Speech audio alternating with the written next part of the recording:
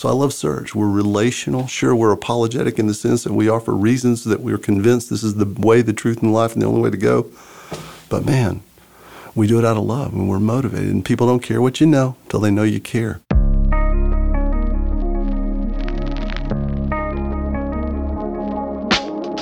Welcome to the Search in Your City podcast. I'm your host, Blaine Larson, and today I've got a very special guest in the studio, Dr. Mel Cure, and Mel is our area director in Collin County, Texas, North Texas, Frisco area. And Mel, it's just a joy to have you on the podcast. Thanks for joining me today. Hey, thanks, Blaine. It's a pleasure to be here.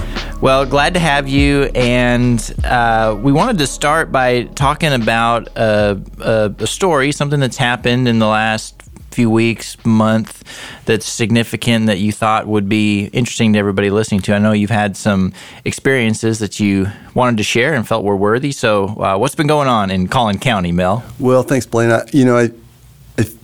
Frisco's not different from the rest of the country in the sense that the pandemic obviously had an impact on individuals, institutions, and certainly ministries, and ours was no less impacted than anybody else's, to the point that, we shut down and sheltered in place, and meetings became virtual, and Zoom became a hobby that had to quickly become a vocation for some of us, and so that's not uncommon. I think what happened as the weeks became months, at least for some of us across the country, myself included, as we started looking and going, okay, how can we keep this fresh? I mean, these weekly calls and the same old just is starting to get old, and the novelty is wearing off, and the pandemic is starting to get kind of really tedious. And so for some across the country, I was hearing some really creative things being done, and that stimulated some thinking on my part, okay, what uniquely might I have in terms of my education or my exposures or experience that could be leveraged in a way that can only be done through the technology we have available these days. And the reality is there's a significant part of my life and my wife and our family's life was spent in New York City. And the beauty of being in Manhattan for 7+ years before, during, and after 9/11 is, we made some incredible friendships with people from all over the world and that have since dispersed all over the world. And at some level, I've kept in contact with a lot of them over the years via Facebook and other things. But this gave me the opportunity to go, wait a minute, what would it look like for friends from all over the world to be invited in to conversations among friends locally in Frisco that I was doing various levels of conversations with weekly about life and God and spiritual things. And that led to reconnection on multiple levels in multiple places with a dear friend from San Francisco now, who originally is from Texas and went to the University of Texas and was with a big advertising agency in New York, one of the top ones in the world. And we used to do Super Bowl parties and watch his commercials, at halftime, and he'd be telling us about all that stuff. And now he's in San Francisco and the head of that agency's department in San Francisco. And another friend that's now in Miami Beach, which I'll come back to in a minute, but to reconnect with Brian, who was a pilot for American Airlines at that point. Then to just go, wow, there's a guy that I haven't talked to in years. I'd love to. I saw on Facebook this guy's become one of the most successful authors in South Africa, Ian Sutherland. And Ian reached out to him one time, and he said, I'd love to hear more about what you're doing in that beautiful South African accent that makes me think of the Lethal Weapon movies. I don't know why. But anyway, and so Ian has been invited in and has joined into a group, and man, he hardly misses a week. Over the last 6 or 7 weeks, he's been with us. And so we've been able to talk pandemic, not just local and personal, but global and international, and go, okay, this is what it's like here. We had guys from New York State and New York City come in and go, okay, what does it look like today? How's it impacting you personally? Does anybody know anybody that's actually had the virus? And in one case, a dear friend, my wife and I are actually godparents to one of their daughters. This guy's wife, they work in Midtown Manhattan, and his wife got the virus and thought she was recovering after 14 days, and anyway, ended up having to be hospitalized, and it was serious for another week or so, and really scared and concerning, to the point that he's asking for prayer from people all over the world. And she's since recovered, but their whole family ended up testing positive. So that made this thing global, local, and now personal. and it brought that personal feel to all these other folks too. And so here we are having these Zoom calls, and now we've got guys in their pajamas in Cape Town, South Africa, and a guy just come across the beach from Miami Beach who lives in Miami. It's just a fascinating and totally unexpected opportunity, I think, to leverage something that could have been really harmful and into something that could be really beautiful and maybe ongoing in terms of broader outreach and appeal. To the point that what we're going to do coming out of this, my friend in Miami was not only a pilot with American Airlines, he went on and got a master's in biblical archaeology at Wheaton College, and then later took a furlough from American and got his PhD in archaeology from the University of Toronto, and is this modern-day Indiana Jones kind of guy that goes on digs and comes home and has artifacts, and gave me a little oil lamp from Jerusalem at one point. And so Brian Janeway is now going this summer is going to teach a series of 6 just snippets of archaeology, starting with Intro to Archaeology 101.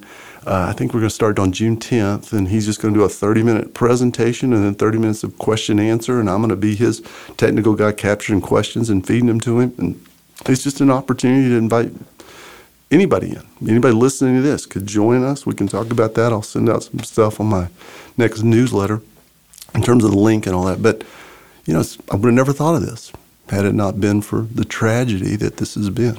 So what are some of the common threads that you've seen as you're talking to people in all different life stages, circumstances all over the globe, in some of these calls, reconnecting? What are those common threads? Either it could be a thought or just questions that come up or comments. What's connecting everyone right now? Concerns about what's real and what isn't, what's true and what isn't relative to the disease itself, the response to the disease itself. That's not just happening in Texas. That's not just happening in America. That's happening globally as well.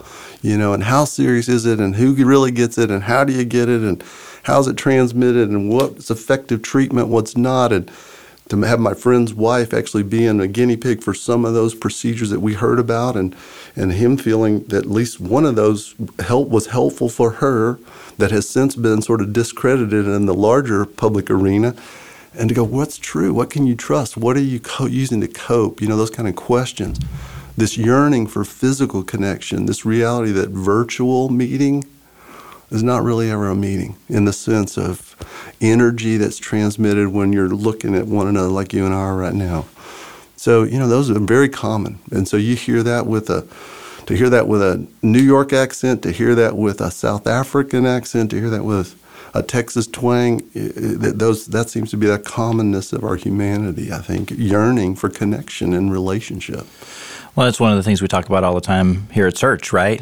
That we're made for relationship. And I've heard a lot of people say that in my circles too, that Zoom, while fantastic and amazing and helpful, really wears you out in a weird way that's unique to that medium. Like it's much more fatiguing to meet on Zoom than it is in person.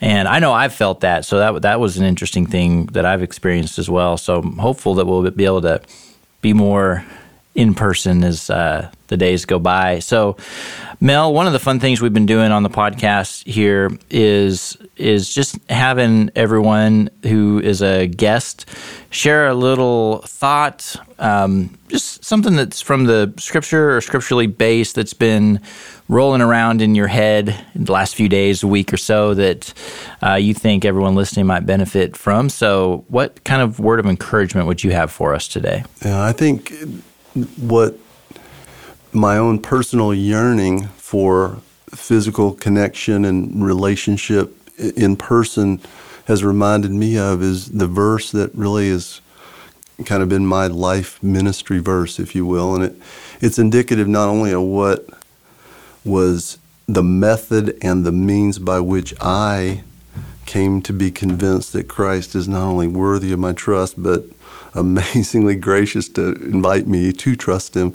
But also the energizing force behind why I love Search, why I do what I do, and count it a privilege every day.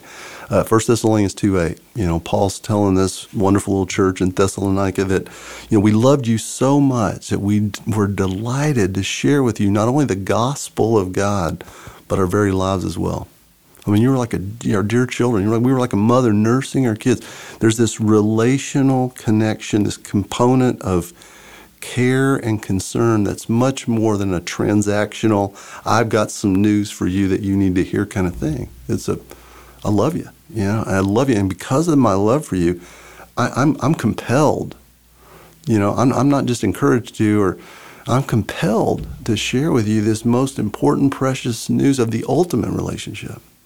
So I love Search. We're relational. Sure, we're apologetic in the sense that we offer reasons that we're convinced this is the way, the truth, and the life, and the only way to go.